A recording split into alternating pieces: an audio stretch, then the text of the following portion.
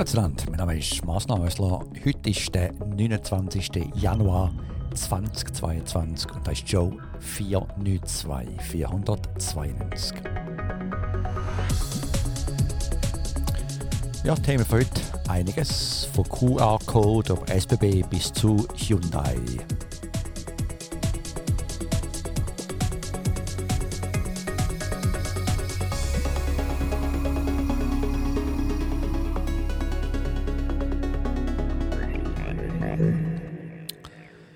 Einen Schluck Kaffee genossen noch. Ich stehe heute Nachmittag am 5 Uhr am Samstag. Und wir sind gerade zurück auf Santa Cruz, zu dem nachher noch mehr. Und Themen von heute werden sicher reden über QR-Code, das war das Thema gewesen, dann SBB, IRS, Hyundai und noch ein Video zum Schluss. Das zu heute. Wir fangen doch gerade mal an mit Taschenrechner. Nicht lachen, nicht dran denken.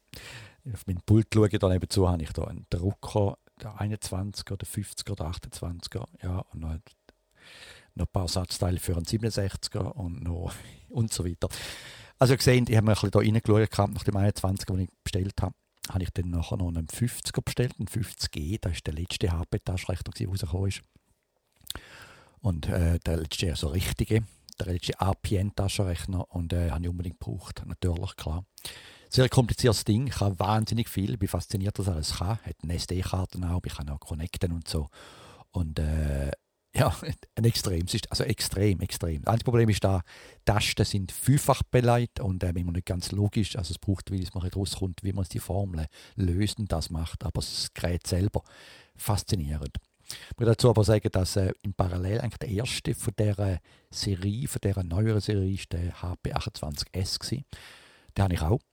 Wahrscheinlich von dem ich mal gekauft habe und dann ein paar Jahre später wieder gekauft habe. Also jetzt schon eine Weile, vor 10 Jahren wieder gekauft habe.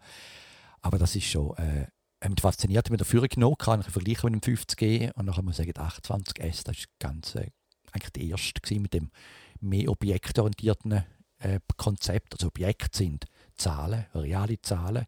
Es kann ein String sein, es kann ein Programm sein, es kann eine Formel sein, es kann irgendetwas sein, das ist ein Objekt und dann kann man Sachen apply zu dem Objekt, man kann es adden und so weiter. Und es ist faszinierend, das gemacht ist, das System. Und also muss sagen, Hut ab. Klar, heute natürlich, ja. Eben mit, brauchst du da gar nicht mehr. Oder, wahrscheinlich doch nicht. Aber es ist doch faszinierend. Es ist faszinierend, was die Geräte haben können, dort mal. Und die Intelligenz drin, Geschwindigkeit und es ist immer noch faszinierend, nachher auch faszinierend.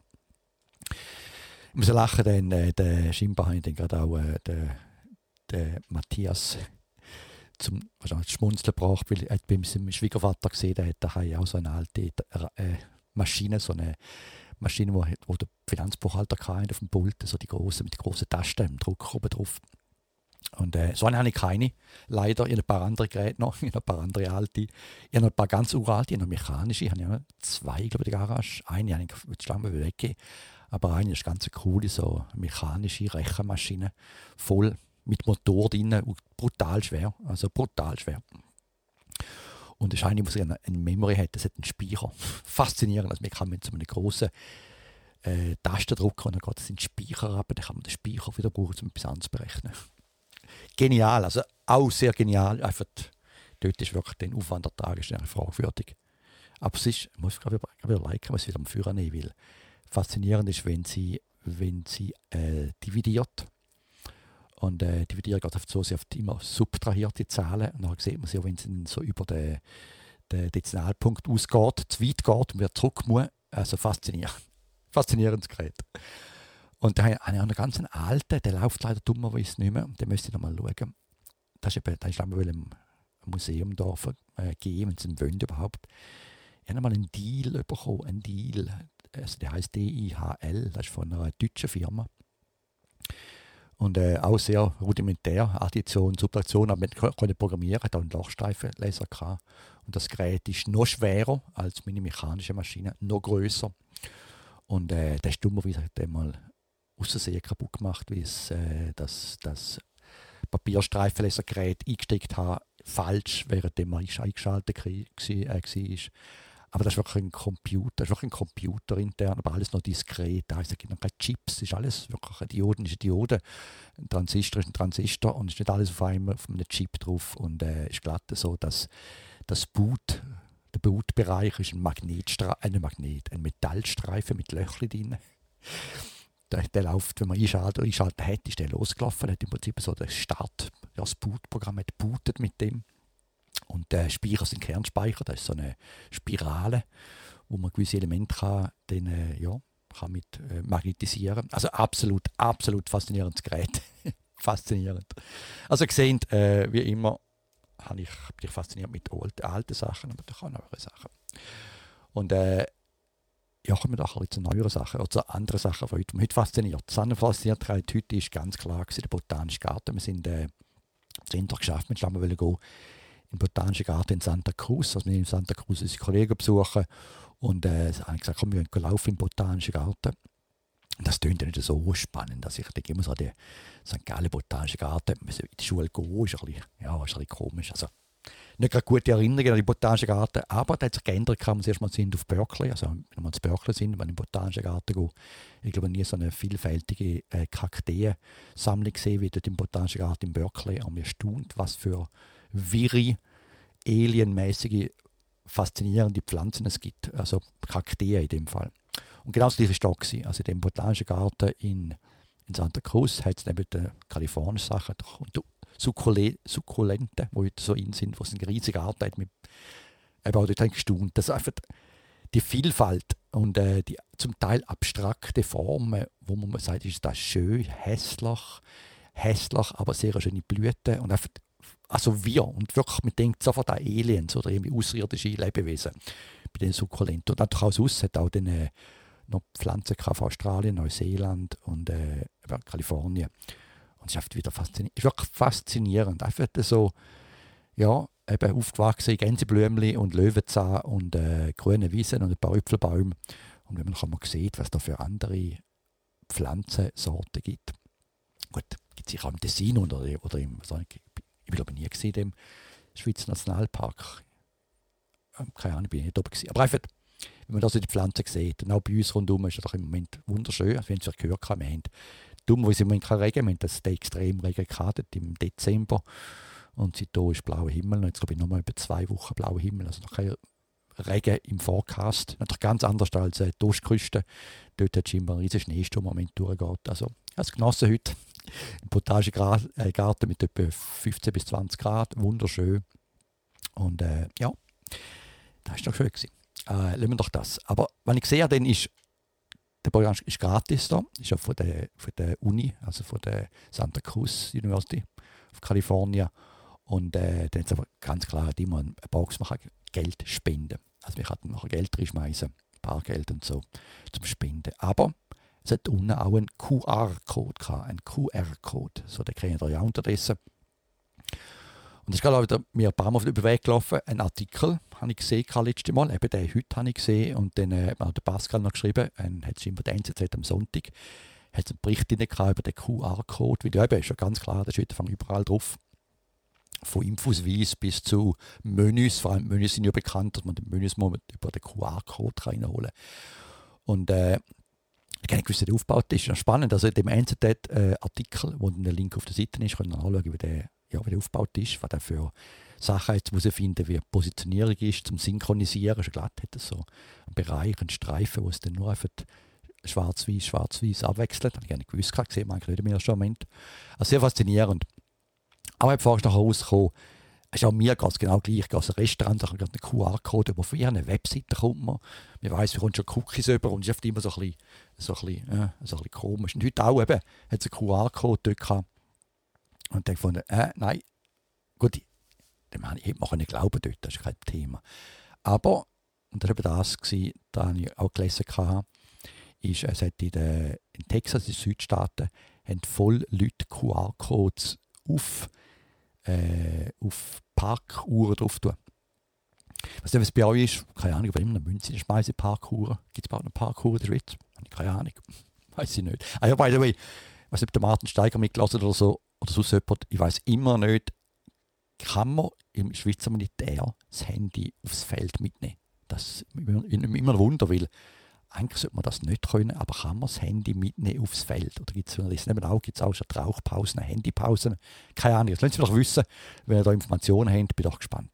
Aber jetzt zurück nochmal zu dem, also Parksäulen, ich weiß nicht, wie ihr die Parksäulen habt, also da in Amerika, viele von den Parksäulen, also in der Bay Area, da kann man heute auch schon Kreditkarte reinstecken. Es gibt auch Apps, wo man nachher den Platz angeben kann. Also wie in Santa Cruz gibt es eine Applikation, da kann man nachher den Code eingeben von dieser Parksäule und dann kann so machen. Also es gibt viele so eben Integration. Zum Beispiel darum eben so ein QR-Code auf einer Parksäule ist eigentlich nicht etwas, wo man denkt, ist komisch, ist eigentlich fast etwas, was man erwartet. Und ja, eben da ist das scheinbar, wenn es die Leute braucht, zum Fälschen. Also fälschen nach die Leute auf eine andere Webseite geführt, nämlich Zalka. Und klar, mit Zalka nicht die Stadt, wenn die Stadt mit den Parkgebühren zahlt, sondern etwas anderes zahlt. Also im dümmsten Moment hat man nachher noch einen Busse bekommen, je nachdem. Aber das ist eben Thema QR-Code. Also darum, nach wie vor, ja, ich brauche es manchmal. Immer ein gutes Gefühl dabei. Aber das Faszinierende daran ist, und das schon mal zum NZZ-Bericht, ist das habe ich eigentlich noch spannend gefunden, dass da ist ja entwickelt worden bei Toyota für den ganzen Manufacturing-Prozess. Ich meine, von dem Barcodes gehabt, aber Barcodes sind ein bisschen limitiert von den Datenmengen, die man rein tun. Und der QR-Code kann ja mehr Daten rein tun, kann auch grösser sein. Und das ist eben das Patent, also das ist eigentlich freigegeben worden. Also du hast nicht gesagt, das ist jetzt unser Patent, weil wir patentieren das jetzt, sondern ihr könnt nur über uns den QR-Code machen. Also scheinbar eben ist das dann Public Domain geworden und darum ist es auch kann man so brauchen. Also immer noch faszinierend, immer noch ein ungutes Gefühl mit dieser ganzen Sache. Und gerade ein ungutes Gefühl ist etwas, was ich auch gefunden habe, das ungute Gefühl hat sich bewahrheitet. Und zwar, als ich das erste Mal von mehreren Jahren mal in der Schweiz war, und dann habe ich so die Android-Phones gesehen und so weiter, die Sachen gesehen von der SBB mit all den verschiedensten Möglichkeiten, um ins Billett checken und all diese Features habe ich schon gefunden. Das ist ein System, das einfach irgendwie erstens mal das Android, dass man so auf einer Android-Applikation schreibt, habe ich schon komisch gefunden. Da ist ich gerade vorher gekommen, was ist denn für eine Firma dahinter? Was gibt es für Firmen, die wirklich zuverlässig sind? Was sind wirklich Daten, die eigentlich schon noch interessant sind? Und es sind doch viele Daten, die man sammelt, weil im Prinzip jedes Mal im Zug, also all die Daten von den Fahrern werden aufgenommen und alles wird erfasst und so. Und da muss man schon denken, also wenn ich jetzt eine Applikation schreibe, würde ich jetzt das auf Android schreiben? Wahrscheinlich eher nicht, mit allen Sachen, die man weiss. Und wer schreibt so eine App? Und so eine App schreibt, ist es auf zuverlässige Firma. Und alles, also da schon, und ich glaube, ich müsste mal zurücklassen im Podcast, aber da schon geredet, dass es einfach für mich klar ist, dass es hier wieder mal gehackt wird oder gehackt oder einfach mal, wie in dem Fall jetzt, man einfach die nicht so sorgfältig programmiert, da hat es Hintertürchen gehabt und man hat immer Daten abladen von den Leuten und das ist schon noch extrem. Also es ist voraussehbar gewesen. Zeigt nochmal, wie einfach das so Firmen, und das ist nicht bloß die SBB und nicht bloß die Swisscom und nicht bloß die haben einfach so viel outgesourced zu irgendwelchen Firmen und selber so wenig Knowledge, dass sie überhaupt noch das überprüfen können, nie schauen. Was geht ob die eben, keine Ahnung, wie gut das Cyber-Security-Team ist bei der SBB, aber ich würde wissen, sie sind Kreis und alles outgesourced. Also von dem her ist wirklich, das Ganze ist schon, es ist schon ein bisschen fahrlässig. Und vor allem trotz mal, ich kann mich noch erinnern, wo es angefangen hat, ist nicht einmal effizient gewesen. Das ist verdammt lang gegangen. Heute geht es schneller, glaube ich, unterdessen. Letztes Mal war ich dort, aber einfach so am Anfang hat man fast 20 Sekunden warten, bis man dann zurückkommt. Ja, das ist korrekt oder nicht. Also, dadurch wieder einmal, ich glaube, es ist auch wieder mal so erwachen. Man sagt immer so, ja, ist ja gleich, meine Daten sind nicht so spannend. Oder ja, ist ja gleich, wenn jemand meine Daten, meine WhatsApp-Daten oder so weiter, ist ja gleich, wenn man das sieht. Aber herum ist eben doch nicht gleich. Also wenn ihr jetzt überlegen müsst, hey, all meine Zugsdaten, alle meine Wege, die ich gefahren bin, die ich durchgefahren bin, ist jetzt irgendwo auf einem Server und jemand kann das ablesen, der Marcel, der Geburtsdatum, dort wohnt er und fährt dann von dort bis dort. Das ist schon nicht so eine gutes Gefühl. Und etwas anderes ist da, und das ist ganz klar, dass nachher für Phishing braucht. Also genau da, wo man nachher dann so, man bekommt eine E-Mail über den von der SBB, Marcel, SB kommt das E-Mail, Marcel, wir haben gesehen, du kannst dort viel an, du kannst hier einen Spezialabonnement buchen, klick drauf, gib das Passwort ein und so weiter. Also für die Sache ist es einfach viel einfacher mit den Daten, dass man so die Phishing-E-Mails machen. Also da sehr grosse Fragezeichen hinter der ganzen Sache. Und ja, nochmal, wenn ich ein Bundesrat wäre, würde ich schauen, dass man eben, gut, ich wiederhole mit Simon, sorry, dass man wieder ein Cyber-Security-Team hat und da rauskommt in der ganzen Sache. Gut, für den ist ja auch keine Ahnung, da weiß ich einfach nicht. Also, aber das ist schon ja, voraussehbar gewesen und einfach, ja, ist eigentlich angsteinflößend, die ganze Sache. Dann, wir reden nachher noch mehr so Zeug über so ein System, weil das ist nachher noch etwas, was man Pascal geschrieben hat, auch noch. Also da vorher wegen dem QR-Code, den man Pascal geschickt, der Artikel zu der NZZ. Eben, danke nochmal. Eben, ist gerade zeitlich gut gekommen, weil ich eben gerade den vorher noch gelesen habe von den Parking-Meters, die fake QR-Code haben. Dann gab es bei so, ja, das ist auch wieder ein komisches Thema. Ich mal kurz antönen, dass wir schon darüber geredet haben. Aber viele von uns, wir haben ja vom Geschäft einen Laptop daheim oder einen PC daheim, irgendetwas, wo wir daheim arbeiten. Typisch ein Laptop. Und ganz früher, da habe ich ja jetzt schon seit 20 Jahren, glaube ich, mal über 20 Jahren, habe ich schon immer einen Laptop vom Geschäft. Also kein anderes Gerät mehr, immer einen Laptop. Und klar, man hat den gebraucht für seine eigenen Sachen, zum Teil zum Fotos editieren. Das ist ja klar gewesen. Man hat ein bisschen, ob es recht ist oder nicht, man hat immer ein bisschen geschert und ein bisschen auch für private Sachen gebraucht. Unterdessen eben ganz klar ist das nicht mehr so ein Thema, also nicht mehr so ein Ding, weil doch, auch da ist eigentlich logisch, ich meine, die Rechner sind jetzt bei euch daheim und eine Firma muss immer noch Sicherheit garantieren und eben zurück zu einem Phishing. Darum ist es doch auch fast ein Horrorszenario für eine Firma, dass jetzt nachher die Rechner, die ganz, ganz früher mal alle im Office sind, im Geschäft, sind jetzt irgendwo daheim, irgendwo im Netzwerk rein. Und ja, darum ist ganz klar auch das, man einfach Software installiert auf die Geräte, Software, die überprüft, wo das Gerät ist. Software überprüft wahrscheinlich, was genau läuft im Moment. Ist gerade interessant gewesen auch, Log4j, das ganze Theater mit Log4j schon gewesen, also mit dem Java, mit dem Hacken. Und auch da in das neues Geschäft hat dann auch alle Laptops natürlich durchsucht, also auch ja, die Laptops durchsucht, diese Sachen von Remote. Und auch das vollkommen, ja, das ist einfach, das ist so und das ist auch richtig so. Ich sage nicht, dass es falsch ist, das habe ich gerne gesagt. Das einzige Problem ist da, und darum habe ich darauf gekommen, ist da wiederum mal zurück zu den Daten, ist, das hat doch auch Software drauf, wo wiederum nicht von unserer Firma ist, sondern von Unterfirmen. Also irgendeine Firma bietet eine Lösung an, die ihnen hilft, um zum Beispiel das Netzwerk auszuchecken. Also jetzt seht ihr, wir haben jetzt auch Software drauf, von irgendwie das Netzwerk noch scannt für andere Sachen, um herauszufinden, wo es genau ist. Oder irgendetwas in diesem Umfeld ist eine Software drauf. Und dann anderes Zeug denke ich, ja, also mir ist eigentlich gleich, wenn meine Firma, eben, das ist meiner Firma, der Rechner, kein Problem, den darf man durchsuchen, das ist alles, ja, muss schon fast.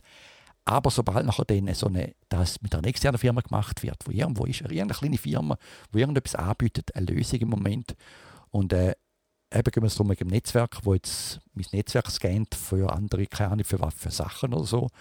Das heisst, Ihren Rechner in Amerika, Ihre kleine Firma hat Informationen auf ihrem System über mein Netzwerk. Und das ist einfach dann, ja, da ist man zu weit gegangen. Sprich, ich habe jetzt den Geschäftslaptop hänge jetzt direkt an meinem Kabelmodem, am Fibermodem dran und ist nicht mehr Teil von meinem internen Netzwerk. Und also das, ich glaube, das ist eine gute Sache im ganz Allgemeinen, auch für Sicherheit, ganz klar. Dass man einfach sagt, okay, das Gerät ist im Prinzip, sagen wir mal, unsicher von dieser Art und Weise und darum ist es separat behandelt und ja, separat aus Netzwerk tut und so weiter. Also dann nochmal zu den Nebensätzen nochmal, es ist vollkommen richtig, was die Firmen machen. Das Problem ist immer das, es sind immer externe Firmen. Eben am Zug zur ASBB ist ja eine externe Firma, die eine Android-App geschrieben hat für sie, was noch nicht die beste oder nicht die größte Firma, sondern keine Ahnung, wer das war. Und das ist das Problem. Doch die Daten sind nachher sonst irgendwo und ja, eben auch da. Das ist wirklich ein bisschen das Problem geworden. Da eben das Problem langsam auch wiederum, wir wollen ja seine 4 Wände, seine Privatsphäre eigentlich schon privat noch halten und das kann man vom Internet ja nicht, zu dem nachher noch mehr. Oder von außen nicht, zu dem nachher noch mehr. Aber das heisst jetzt immer noch, das ist immer noch meine Privatsphäre. Also, das noch zu dem. Eben kommen wir zum anderen Thema, das war auch ein Thema gewesen, und zwar 2, 3 Sachen. Ich habe gehört, das glaube ich im deutschen Bundesrat der EU hat man diskutiert, wegen, dass man so Gesichtserkennung ausschalten oder einfach so verbieten und so weiter. Und dann muss man denken, das ist doch einfach kein, das ist schon Sport. Da ist schon 100-mal gesagt, auch in einer Sendung, das Gesicht erkennen, das ist einfach eben, es gesagt, sogar auf dem Flughafen, ich muss jetzt nicht einmal mehr das Zeug zeigen. Ich kann das Flüger reinlaufen, da kenne ich schon mein Gesicht. Das ist einfach eine Standardfunktionalität, die einfach Standard ist. Das zu verbieten ist einfach schon viel, viel zu Sport. Das geht schon gar nicht mehr. Aber wieso kommt das noch auf? Das war auch noch ein Thema, weil dem alten Pascal geschickt hat. Das ist auch wiederum, er hat mir es geschickt. Das ist immer lustig, wir sind relativ gut in Sync mit den Gedanken und Sachen. Weil er hat mir es geschickt im gleichen Moment, wenn ich gelesen habe, dass die IRS, unsere Steuerrechner, also von dem Steueramt, die Rechner sind überlastet waren. Weil eben auch jetzt beim IRS, also wenn ihr jetzt eure Steuererklärung machen über das Internet, dann unterdessen lange es nicht mehr, dass man noch ein Passwort hat und das Passwort und den Username oder vielleicht noch Passwort, Username und einen Code oder so. So unterdessen wird auch da jetzt eine externe Firma eingeschaltet. Die heißt LogMeIn oder Login oder so etwas. Und die macht wirklich einen Check dann, mit einer Videokonferenz sogar. Und dann mit die Person auftreten und können sagen, ihr sind der. Also ein längerer Prozess, der eigentlich nicht gebraucht wird, um wirklich dann zu schauen, dass ihr auch wirklich die Person sind, die eben dann auch wirklich sagt, ja, das und das. Etwas, was im ersten Moment ein bisschen extrem wirkt, wirklich extrem wirkt, wo Bedenken aufwirft. Und auch wiederum, da ist eine Firma dahinter, wo nicht das Government ist, eine andere Firma, wo hoffentlich Sicherheitsmaßnahmen, sie sagen das unter Kontrolle. Da ist auch wieder eine Frage, wie weit. Und ja, das auf das Steueramt, weil die haben so viele Probleme gehabt, das ist ein paar Jahre, die Leute die sind eingeloggt, haben eine Steuererklärung ausgeführt für andere Leute, das nicht unter ihrem Namen. Und weil es Amerika ist typisch, dass man eigentlich Geld zurückbekommt. Das Amerika, weil es immer Geld vom Abzug jeden Monat vom Lohn. Und typischerweise hat man zu viel Geld eingezahlt. Das heisst, um die Steuern kommt man eigentlich typischerweise immer noch größere Beträge zurück.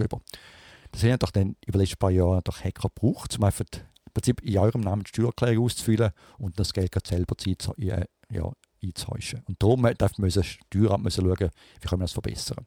Und sie ist zum extremen Modell gegangen. Also wenn ihr interessiert, wie das Ganze vorgeht, eben der Pascal den Link schickt zu Krebs und Security, der beschreibt den ganzen Prozess. Und am Schluss schreibt er einfach auch dort, auf den schreibt er, ja, ich glaube, wir müssen uns auf die Sachen gewöhnen. Irgendwann einmal muss weitergehen, lange jetzt eben nicht mehr nur ein Passwort, ein Username, sondern wirklich müssen wir auch als Person können zeigen in einer Videokonferenz, können wieder die Frage, kann man das Fake-Video irgendwann einmal.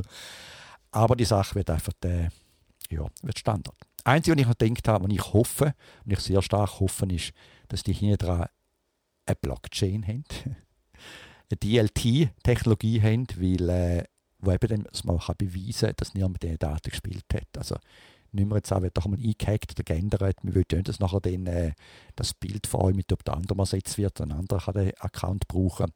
Also darum hoffe ich, dass diese Technologie, wie eben Blockchain-Technologie oder Distributed Ledger-Technologie in Betrieb haben im Hintergrund, um eben den, man kann ja nicht vorbeugen, dass passiert, aber wenn etwas passiert, man kann anweisen, dass das und das, die Daten sind geändert worden und die nicht. Also das hoffe ich, dass die Firma so ein System hat. Ja, dazu dem. Interessant. Ja, ich fand es interessant, dass das Amt mal so extrem weit geht mit solchen Sachen. Und eben vielleicht ist es einfach heutzutage nötig. Das zu dem, wenn wir gerade bei der Technologie sind, noch etwas ganz Lustiges da. Lustiges. Ich glaube, ich muss einen Schluck Kaffee nehmen. Oder ich glaube, es ist Apero-Zeit. Ja, es ist 4:45 Uhr, Apero. Ein Schluck Kaffee. Nein, der Lift gehört. Ist heute ist nachher noch nachprüfen, ob es wirklich stimmt. Aber wisst ihr ja, in Amerika gibt es ja die Recalls, das ist ja von der Straßenverkehrsamt in Amerika, kommen da offizielle so Recalls über, dass wieder irgendein Problem hat, ein Airbag oder irgendein Bremspedal oder ein Blinker oder das Licht oder für die Benzinleitung, was Feuer entfachen können. Das sind die typischen Recalls, wo man nachher gehört, dass Ford mit 200'000 Auto recallen wegen dem und dem oder Tesla letzte. Und heute ist ein lustiger gekommen. Und dann wirklich müssen anschauen, ob das wirklich stimmt. Die wirklich dann auf die NSA Government, wie sie heisst, bin ich gar nicht anschauen, aber sie stimmt. NSF heisst, glaube ich. Ja, und zwar, was ist passiert? Hyundai hat einen Recall. Und zwar darum, weil sie ein digitales Dashboard, wie viele Leute die neuen Autos heute haben, voll digital, mit dem nicht mehr das normale, sind Geschwindigkeitszähler drin und sind Tachometer und so weiter. Das ist alles digital. Und es hat einen Fehler bei Hyundai. Das kann passieren, dass das Display flippt. Das heisst, es ist auf und ab. Es flippt im Prinzip in der Horizontalen. Es flippt 180 Grad. Das heisst, da ist ein Bild drauf. Und Ja, muss jetzt auch immer lachen. Ja, ich muss lachen. Ich fahre mit dem Auto und plötzlich ist das Display eurer Geschwindigkeit alles auf dem Kopf und dreht, glaube ich, auch noch 90 Grad. Nicht bloß auf den Kopf, glaube ich, auch noch 90 Grad noch gespiegelt. Aber sehr ein interessanter Recall und da bin ich doch gespannt, was da weiterkommen wird. Aber ja, wir müssen aufpassen, weil, ist ja ganz klar, das ist irritierend, da kann es Unfälle geben. Also darum müssen die Hyundai zurückgebracht werden, damit der Softwarefehler, der Glitch, dass der lösen. Gut, ich weiß vielleicht auch, der Glitch ist ja nicht ganz unbekannt. Also mich hat die Woche wieder genervt, weil der Glitch, ein ähnlicher Glitch, und zwar, ich sage jetzt ähnlicher Glitch, mit dem leben wir einfach, aber wenn ihr im Outlook seid, Microsoft Outlook oder PowerPoint oder so, und das Bild reinladet, ins E-Mail oder das PowerPoint und nachher das resizen, wenn ihr mit schnell sind, dann flippt es plötzlich. Dann ist plötzlich ein Spiegel verkehrt drin. Und ich habe keine Ahnung noch wieso und warum und wieso das Sinn macht, aber wie so vieles bei Microsoft kann mit diesen Fehlern leben. Die Leute gewöhnen sich an die Fehler und ist da sicher kein Unfall, was passiert mit dem, aber auch dort frage ich mich, so, wieso Microsoft, wenn ich jetzt das resize, wieso flippt das jetzt plötzlich? Hat sicher einen guten Grund dahinter, lassen wir das draussen. Und zum Schluss noch ein Interview hinweisen, und zwar ein sehr begnadeter Fotograf. Er war, glaube ich, auch, vorhin auch ein Pilot gewesen, er war, glaube ich, auch ein Marine gewesen, ein Soldat, was auch immer. Er war ein Firmengründer gewesen, einfach eine sehr, sehr spannende Figur, die ich folge auf Twitter, weil er ist extrem guter, begnadeter Fotograf, der Leute fotografiert und so. Und er heißt Christopher Michael, heißt der Typ. Und er gibt ein Interview über Management, über Team führt, wie man das macht. Und ich muss sagen, ja, ist einfach genial. Hören wir wieder auf mit etwas Genialem, faszinierend. Wirklich faszinierende Person, faszinierendes Interview, sehr genial. Also wenn ihr in einer Führungsposition sind oder ein Team leitet oder so etwas, unbedingt lassen. Sehr, sehr, sehr, sehr, sehr, sehr, sehr gut. Also, auf da würde ich mich jetzt verabschieden von euch und ich hoffe, dass ihr wieder zu in 2 Wochen. Ich bin nächste Woche am Donnerstag wieder mal. Ich habe mir überlegt, soll ich jetzt Skifahren gehen? Hat immer noch schön Schnee. Es ist doch schön kalt in den Bergen. Wunderschön Schnee in den Bergen, blauer Himmel. Gut, ihr glaube ich auch. Oder, was ich jetzt mache, ich mit einem Kollegen in Death Valley. Wir gehen TÜV fahren und zelten. Zelten ist, ist spannend, weil es Nacht ist dort um 0 Grad in der Wüste. Am Tag schon 20 Grad und mehr, aber die Wüste 0 Grad. Da bin ich einen Schlafsack und so weiter.